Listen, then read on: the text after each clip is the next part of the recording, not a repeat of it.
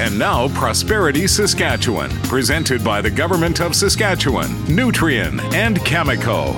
This is not the first time a war has caused a global disruption in potash supplies. Up until the 1900s, potash was sourced from factories called asheries. An ashery burned wood, put the resulting ashes into large kettles of water, and then boiled that water until nothing was left but ashes on the sides of the kettle. That residue was called potash. Then, the Germans started mining potash, which was much cheaper and easier. So the world's asheries closed in favor of sourcing potash from German mines. Well, then World War I started and the German supply ended. There was a global potash shortage, prices skyrocketed, and the asheries were quickly fired up again. In 1931, mines were opened in New Mexico and eventually Saskatchewan. So this is not the first time a war has caused a global disruption in potash supplies, proving secure supplies are critical. I'm Eric Anderson from SIMSA.